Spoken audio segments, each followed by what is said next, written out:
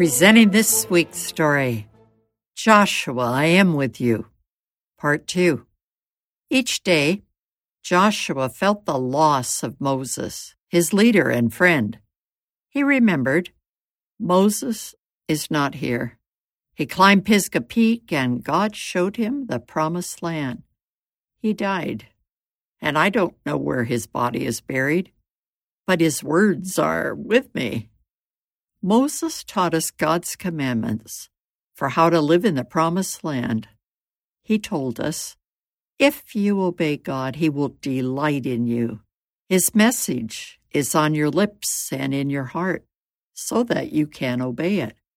It is not so distant that you must ask, who will go to heaven and bring it down, so we can hear and obey it. Joshua remembered and was comforted. He began mobilizing the Israelite forces to enter the promised land. The Canaanites would not welcome them. God told him, Joshua, no people will be able to stand their ground against you. Be strong and courageous, for I will be with you as I was with Moses. Joshua called together 3 tribes who wanted to live on the east side of the Jordan River.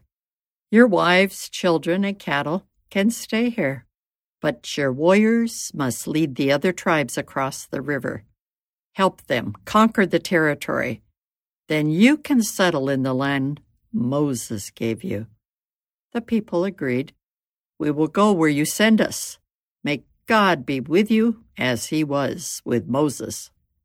Joshua sent 2 spies from the Israelite camp to spy in the territory on the other side of the Jordan River, especially around the city of Jericho.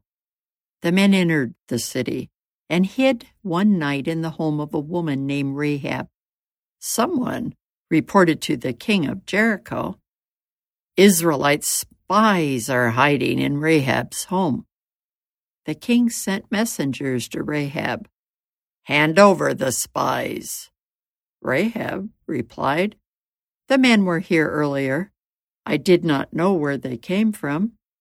They left the city as the sun was going down, and the city gates were soon to close.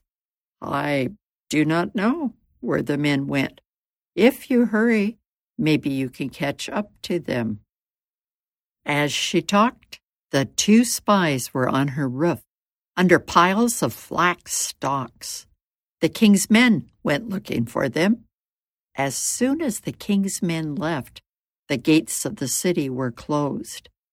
That night, Rahab went up on her roof and told the spies, I am sure God has given you this land.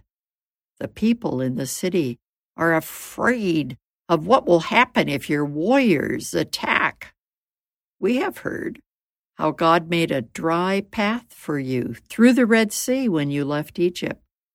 We know how you destroyed the 2 Amorite kings and their people. None of us wants to fight against you.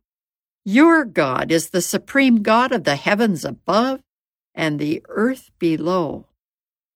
Swear in the name of God that you will be kind to my family and me, since I helped you. Give me proof that when you conquer Jericho, you will let my family live. The spies swore, if you do not betray us, we will keep our promise when God gives us the city.